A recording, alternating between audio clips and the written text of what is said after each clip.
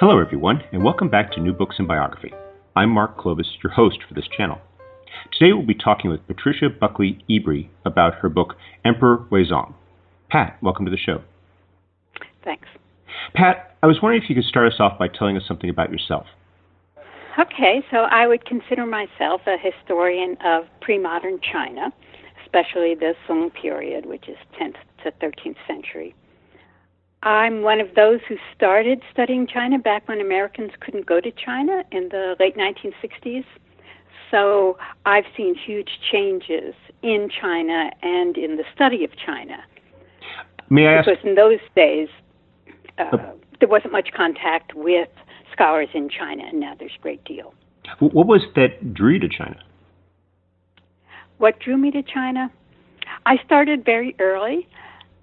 I started both Chinese language and Chinese history as a second-year undergraduate, where this was at the University of Chicago, and the year before they had a social science required course for everyone where you read things like Max Weber and Karl Marx. And I thought that if you were going to ask these big questions, you needed to know about societies other than Western society. And so that's sort of what got me into it, why I took those two courses the next year, and then I never quit. It started, it hasn't stopped. I love that. So how did you come from your study of medieval China to writing a biography of Huizong? Because I got the impression from the end of your book that biography is not a very, or at least biographies of rulers, are not commonplace when it comes to Chinese historiography. That's true. You know, where it's been such a big thing in the European tradition. In China, it's a little unclear. Is there some level of taboo? But it's not something that they do. The Chinese have a huge historical tradition, but they're talking more about the state and the politicians, and not really about the emperors as people. So what got me in it? When I started doing Chinese history, the big thing that most people wanted to do was some level of social history and trying to start from the bottom up. And of course, this then is a complete reversal. But I moved from one subject to the other. I got quite interested in family and then women and gender. And then I became, in the 90s, more interested in pursuing issues of the visual. Because when, as historians, we're working overwhelmingly with text. Mm-hmm. But we know from our own society that actually what you see is at least as powerful as what you read. And so could I get more of what people saw in the period? And this is then what drew me to the court, because there's just so much more evidence of art and spectacle and ritual at the court level. So that got me to the Song court. And then Huizong was something of a logical emperor to choose, because he was both an artist himself, a huge collector, a patron of court artists. So there was a lot of material I could use to try to develop the visual side of culture. That visual side really does stand out in your study of Huizong, and I hope we have an opportunity to touch upon it over the course of our conversation. But what is it about Huizong, apart from the visual, that makes him such a significant figure to Chinese history? Yeah, now that's an interesting question. Traditionally, Chinese historians have generally looked on him as a failure, because it was during his reign that the Song dynasty was invaded by the Jurchen. Basically, this is in 1125, 26, 27. They lost the northern third of the country. Huizong himself and 3,000 members of the palace establishment were taken captive and brought to the far north. So this is a story of failure that way. And so that's in the Chinese historiographical tradition. If somebody fails, the way you want to look at him is in terms of why did he fail. Well, I thought that I could look at this story differently, that not everything that happened was directly attributable to him. And I'd want to keep open the idea that his career could have gone quite differently. And in the Western biographical tradition, the idea that a hero has strengths, and his strengths are also often his failings, allowed me, I think, to make it an interesting story. So you tell the story about Emperor Weizong, but you also set it in the context of the China of his day. What was happening in China during that time? Okay. The Song period is a really interesting one because economically it's going gangbusters. That if you talked about the middle of the preceding dynasty, the Tang dynasty, say about 750 to Huizong's time, approximately 1100, you've had a doubling of the population. You've had a growth by 10 times of the amount of cash being minted. There's very active trade, urbanization. So lots of things are happening that way. And certainly one of the quite important ones is the development of the educated class as an important element in the political structure. And this is very much tied to the development of the examination system, where people have to take competitive written exams to, in a sense, apply to become an official. And this becomes a very big element in the life of the elite, and also affects their view of things because they feel that they earn their positions. And this makes them, to some extent, identify with the state. It's their state. And so you will get, naturally, some level of political competition, you might say, between the throne and the literati elite. Mm-hmm. Yet that conflict is sometimes one of values in your book, as you point out, how they come from a very Confucian background. And one of the things that you return to, and this is something else I hope we develop in a bit, is Emperor Weizong's Taoism, which apparently he was very sincerely felt. Yes. The literati elite is definitely, they've been tested on their commitment to Confucian values, so that's very strong. And Weizong is personally very strongly committed to Taoist religion. That has this, quite different side, that ritual and spectacle are important parts of it. It has much more concern with sort of the unseen world. It does set them on sort of different trajectories in terms of where their key values are. And you can occasionally go back and point out points at which the officials are, when they're dealing with him, they try to distract him by sending him on almost these Taoist errands, such as building a particular ritual center and so forth.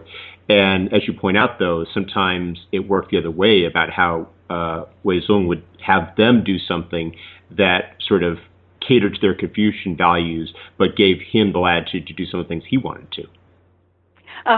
Yeah. No, that's, I think, an interesting part of the story of how each side can try to manipulate a bit, keeping the other ones busy with activities that they can hardly object to. So how did Weizong come to the throne? Was he the eldest son? No. So it's a somewhat unusual case because in China the principle is that you should have father-to-son succession. But when he was just very young, his own father died, and his eldest brother took the throne, Juzong. That was in 1085, and he's born in 1082, so he was just very small. But that older brother died at the beginning of 1100. He was only 26, so it was not what you expected, and did not have a living son. So then, the way the Chinese system worked at that time is that the senior widow would be what we could call the kingmaker, get to choose who would, because there were, I don't remember exactly, 7 or 8 brothers. Mm-hmm. And his official mother, not his actual mother who had died earlier, but his father's empress, widowed empress, she chose Huizong. He was the second oldest, but we're told, or she said, that his older brother had some health problem with his eyes. Perhaps, you didn't have glasses in those days. Perhaps he just couldn't read that well because his eyesight wasn't good. And I think it's also possible that she liked the fact that he did not have a living mother because she could then play more of that role. So that happened basically just the same day that his elder brother died. He is chosen, immediately sort of put on the throne, put the imperial robes on him, and that starts the whole process. He then is emperor. And he becomes emperor at the age of 18, and he in the year 1100 or Common Era, and he is now emperor. But is the court really his? Yeah. Especially coming that young, there'd be things he knew about how the court operates, but he, of course, hasn't had any real experience yet. And so for the first year or so, you can see that he's learning how to handle things. And I was very lucky that one of the people who is dealing with him, they have a small council of state, 3, 4, 5 people who the emperor deals with most, kept a diary which fortunately survives. So you could see a lot of what's going on, how this man, Zheng Bu, would explain to him the dynamics of different things and why you would do one thing rather than the other. What were the politics of the court at the time of his ascension? I mean, who were the various factions, and what were they generally seeking to achieve? Yeah, basically, this is a very factionally divided court that had been going back to the reign of his father, where a man called Wang Anshi had introduced what we called the new policies. This was changing some fundamental things in the examination system, in the way farmers are taxed, and all sorts of elements. But it aroused a great deal of resistance as well. So we usually call that the reformers and the anti-reformers, or the reformers and the conservatives. And when his father had died in 1085, he had been totally on the reform side. He's succeeded by just a child, and his mother becomes sort of regent with that child, and she turns everything back, basically sends all the reformers out, and puts in anti-reform policies, going back to earlier ways of doing things. Then his grandmother dies in 1093, and Judong is old enough to rule on his own, and he brings back the reformers. So when Huizong gets on the throne in 1100, everyone wanted to know, is he going to reverse things again and go back to the anti-reform side? And for his first year, he's clearly trying to see if he could get a balance between the two. Could he get some cooperation? Could he get people willing to make some compromises? He sort of spends about 2 years doing that and ends up deciding it didn't work. And he then, like his father and his elder brother, goes to the reform side.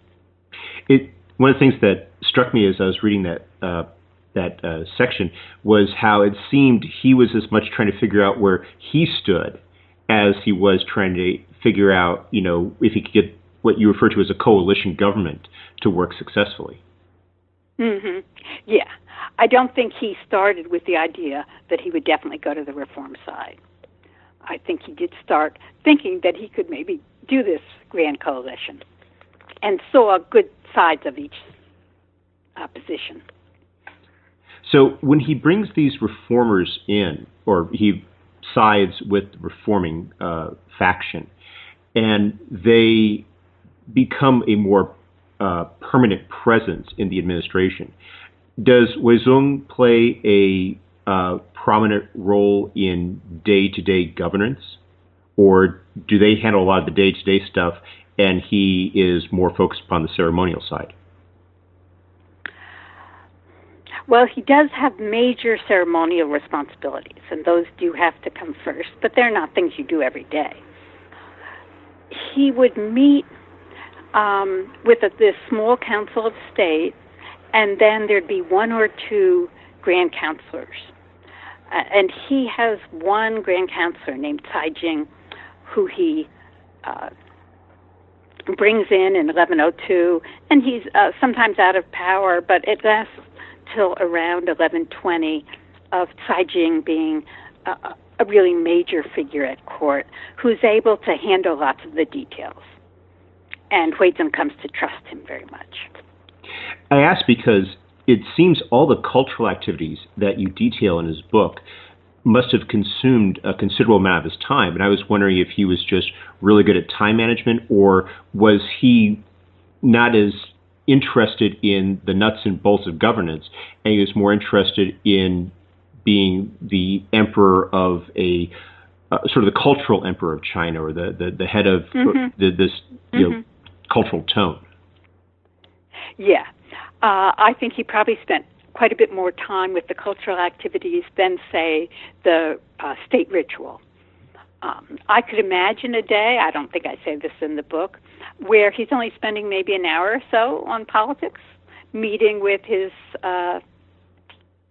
council of state, with his grand counselor in the morning, and possibly they need to come back later in the afternoon because some things are really going on, but that wouldn't be most days. Mm-hmm. You would do that in the morning. And then he's got time to do all sorts of cultural things. He's a great painter and a great calligrapher. Both of those take a lot of time to practice. And then he becomes a truly outstanding collector. Mm-hmm. The 18th century emperor named Qianlong put together this huge collection that is divided today between Taipei and Beijing, the Palace Museums. But before that time, Huizong is the most important imperial collector. He pulls together an enormous amount of the art of literati, both calligraphy and painting, and he gets into the collection of antiquities that no earlier emperor had been involved with at all. Had sort of started as a literati thing in the earlier century, in the 11th century. But this would be collecting particularly ancient bronzes, which people were discovering, farmers plowing a field, find something, and so gradually there's more knowledge of these things, and he puts together a quite substantial collection, and we have his catalog, which is illustrated. So you've got pictures of 840 of these primarily bronze objects. So he's also then dealing with what we might call curators, the people who are working with the collections, trying to study them, figure them out, and so on. How typical was this role for an emperor at that time? I mean, were his cultural activities unusual, or were they simply a very heightened example of the sort of role that Chinese emperors were expected to play? Mm-hmm. There was an expectation, this would go back into early Chinese history, that the court ought to be the center of culture. But this didn't mean that the ruler had to be that culture. You could be a patron. Especially poetry, for instance, over the centuries, emperors are drawing poets to court, and the poets are writing things that glorify the court, things of that sort. We do have some, so the Sung Dynasty started in 960, so we've got a century and a half before Huizong. A couple of the emperors were quite good calligraphers. None of them really had ever done anything much with painting, and as I said, none of them had been involved in serious collecting. So Huizong is building on some level of precedence, but he's carrying it much further than earlier emperors. If we went to earlier dynasties, some of them collect painting. Usually, court officials are doing it rather than the emperor being identified with it that much. And if there was something that the emperor was doing, it would be more connected to poetry, I think. And it's not just that he is active as a painter and a calligrapher, but he is among the best in the country at this time. That is true. Yeah, no, it's an amazing thing that someone who happens to end up as emperor is also clearly a very talented in what we tend to call the arts of the literati, the calligraphy, painting, and he's quite acceptable in poetry as well. So these are sort of these three things that are connected to the use of a brush. Yeah, I was struck by how unusual that is in a Western context. I mean, it's very difficult to think of many Western rulers who were artistically accomplished as opposed to simply playing that patron role. I mean, you could think of, say, Frederick the Great as a composer, but the idea of having an emperor who is at the same time an artist is like the idea of having, say, Bruce Springsteen as president of the United States, in terms of he's not just serving this governing role, but he's also setting a tone.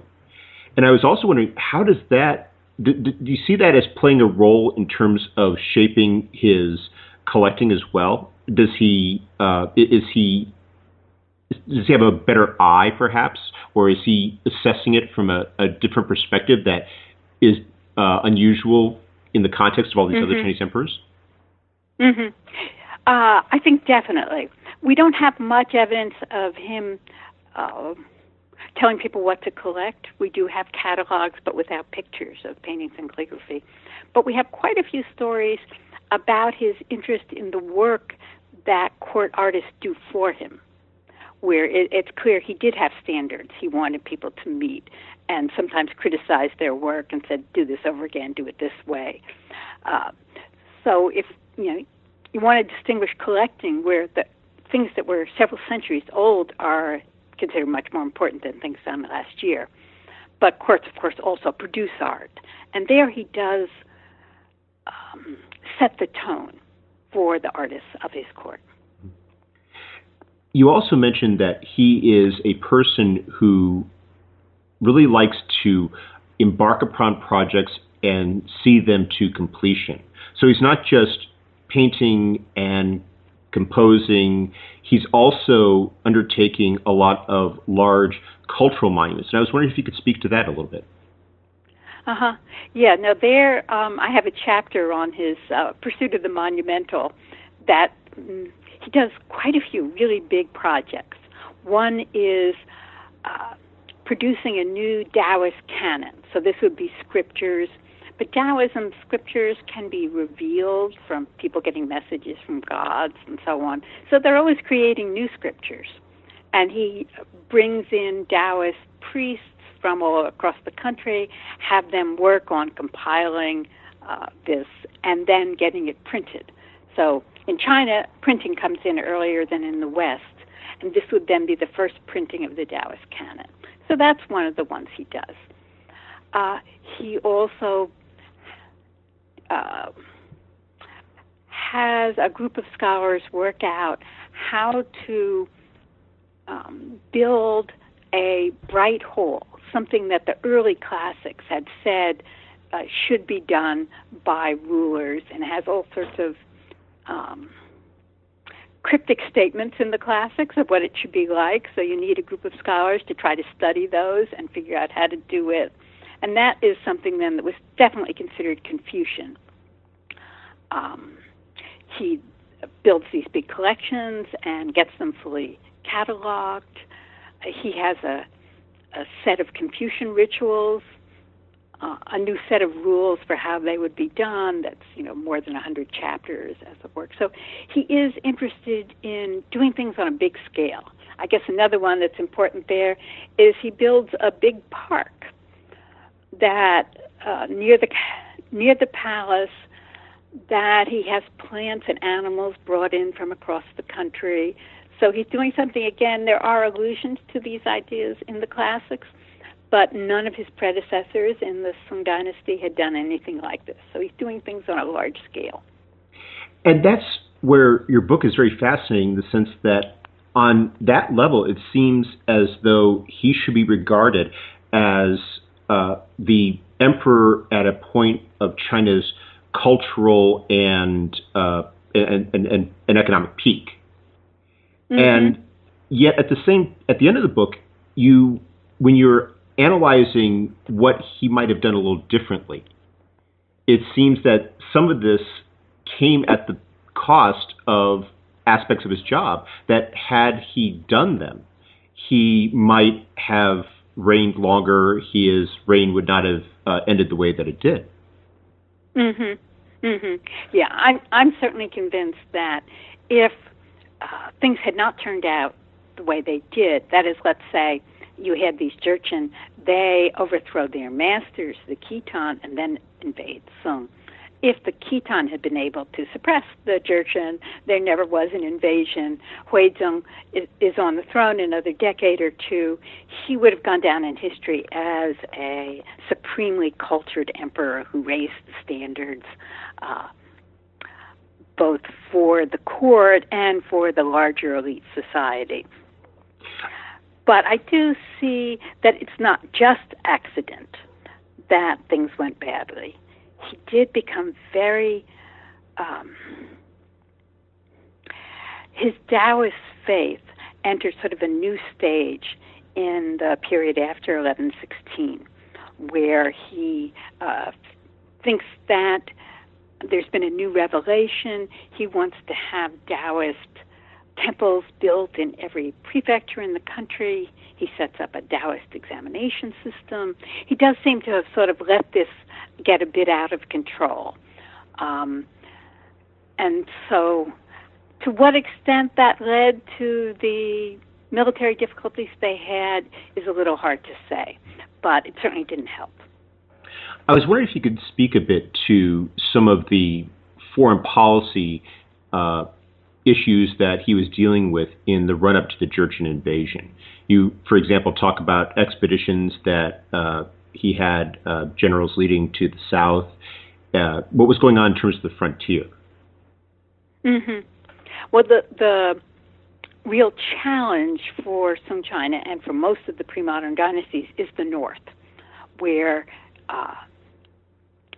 it was a better place for horses, and horses are the major weapon of war in that period. So that the Chinese dynasties do have this challenge of the horsemen, the pastoral societies. A century earlier, just in 1004, this northern dynasty, the Khitan, the Liao dynasty, and the Sung dynasty had made a peace treaty, which you could argue was Chinese buying peace. That is, they would make payments every year of silk and silver so that they wouldn't get invaded. And this is an interesting situation where financially this was actually a terrifically good deal. They had to pay a lot less than the cost of armies, because armies are very expensive things. Probably many of the advances that we see in Sung times are connected to this fact that they did buy peace for a century. But it can also be looked at as we're paying tribute to the Khitans, which is how the Khitans looked at it.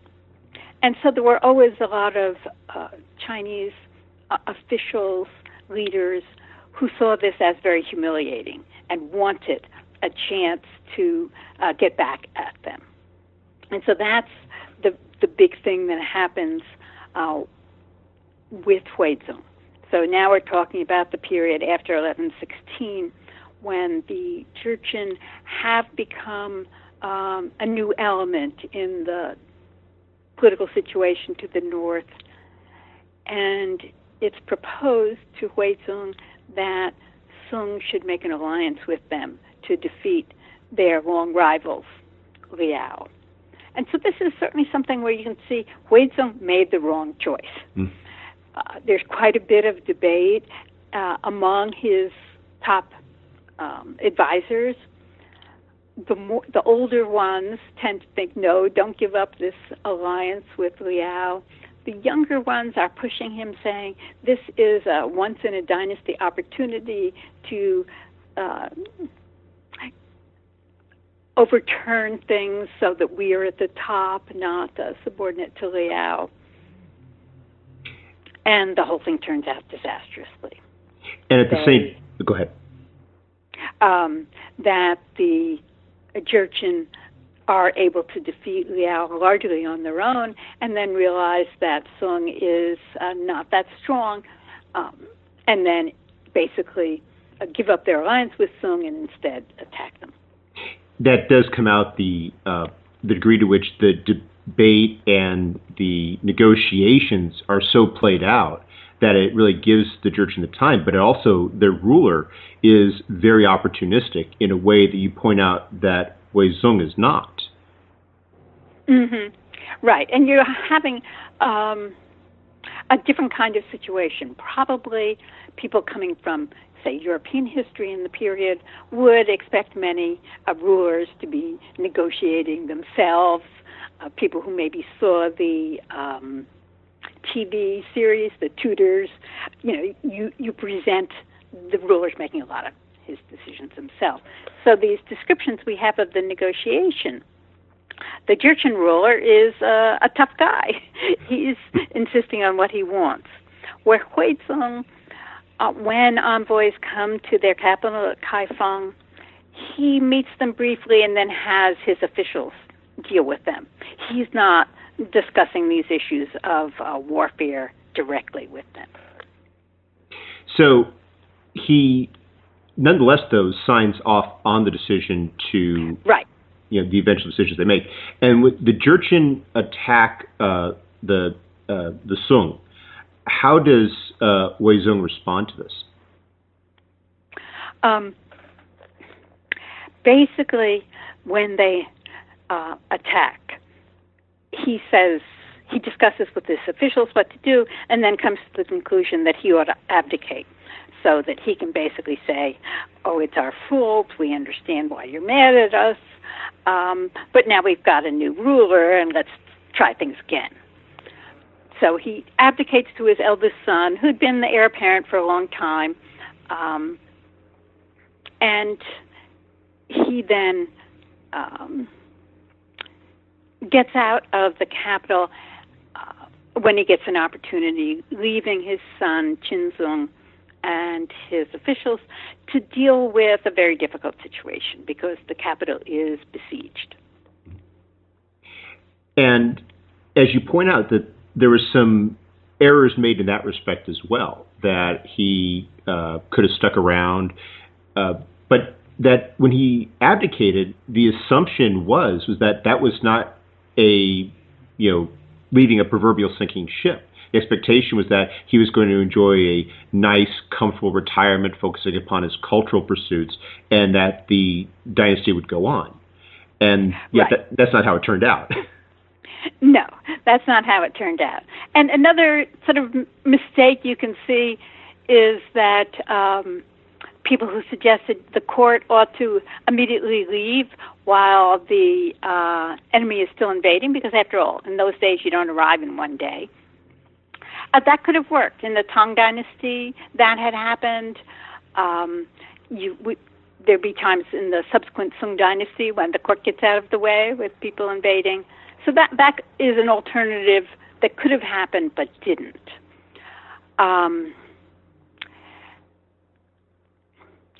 Why Huizong is not sort of able to lead the comfortable life of a man of culture and with strong religious interests, some of that is going back to the factional politics, that the attack of the Jurchen was taken by most people as sign that the reformist group has made big mistakes. Huizong brings in people who had not played leading roles at the court, who were interested in reversing things. So they become are quite concerned when Huizong's in the south. They're afraid he somehow might set up a rival court, and they bring him back or force him to come back to Kaifeng, where he is kept out of the way, a bit guarded. I wouldn't say quite a prisoner, but he just doesn't have the freedom to just do anything he wants. How does the war end?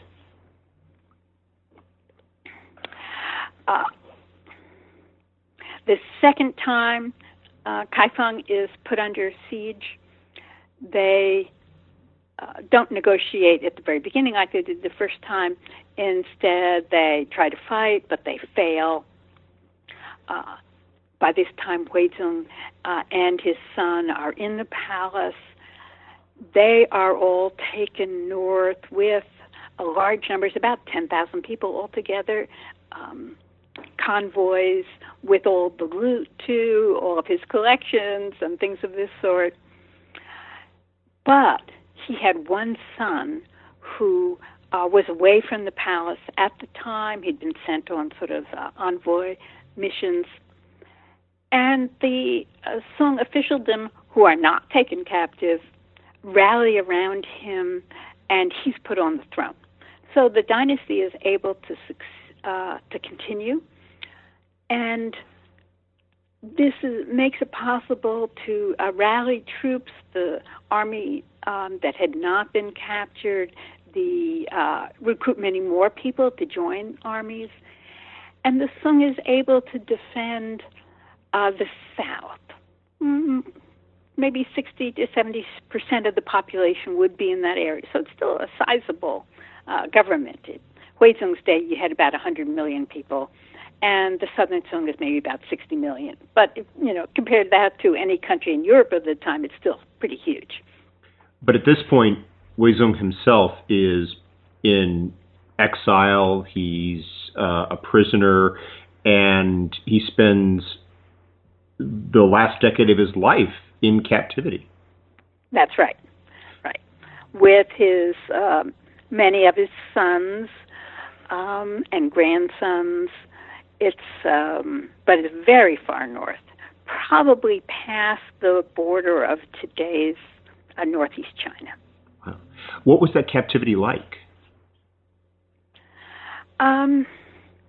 We have a variety of sources. Some of the most interesting deal mostly with the trip itself, of people who somehow got freed somewhere along the line, of sort of describing what had happened. After they're finally up there, it takes several years. They move them from one place to another. So it's several years before they're at their final destination. And then we don't know too much. We have little hints. For instance, one source says that Huizong would spend time with his progeny, working on their ability to compose poems, how to make couplets, things of this sort. Before he's really far north, the Jurchen knew he was a well-known calligrapher, and so they would make presents to him, requiring him then to write a thank you note, and these were collected and even published at one point. So it varies from one place to the next. Gradually, it gets worse. And it's a lot more worse for a lot of the people lower down the social scale in this body of prisoners. Yeah. Right. There, the really tragic case is the imperial clan. So that because the Chinese were not monogamous, the rulers could have a lot of children because they would have multiple spouses. And so the clan itself has grown quite a bit. So we've got thousands of members of the imperial clan. And they're not taken with Huizong. They're taken to different destinations. And their numbers keep shrinking remarkably. So their conditions must have been very bad to have anything like that kind of death rate. Wow, it's quite an ending considering where the clan was when Huizong came to the throne. Yeah. No, this is a enormous reversal of fortunes. Yes. Well, we've taken up a lot of your time, but before we go, could you tell us what you're working on now? Okay, I'm doing something very different. For years, I've been a co-author on a world history book, and so I've gotten to understand a bit more how people who teach world history at high school or college level, what are the things about China that are difficult for them to understand? And I think the biggest one is, why has China been the biggest country in the world for most of its history?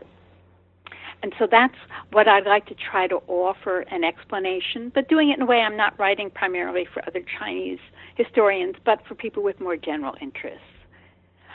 So I could answer part of that immediately, and that is to say it's because they've been able to reunify, where, they couldn't put the Roman Empire back together, they couldn't put the Caliphate back together, they couldn't put the Byzantine Empire back together, and so on. But China was able to reunify and actually make stronger dynasties, where you could say, like, the Byzantine Empire is not as strong as the Eastern Roman Empire had been. So that's what I'm working on. It won't just be on the Sung period. I'll be covering a longer period. I'm sort of thinking I'll probably work maybe 350 to 1350, 1,000 years, and try to see the big picture. Wow, that sounds like a really interesting project. Well, Professor Ebrey, thank you very much for taking some time out of your schedule to speak with us, and I hope you have a wonderful day. Thank you.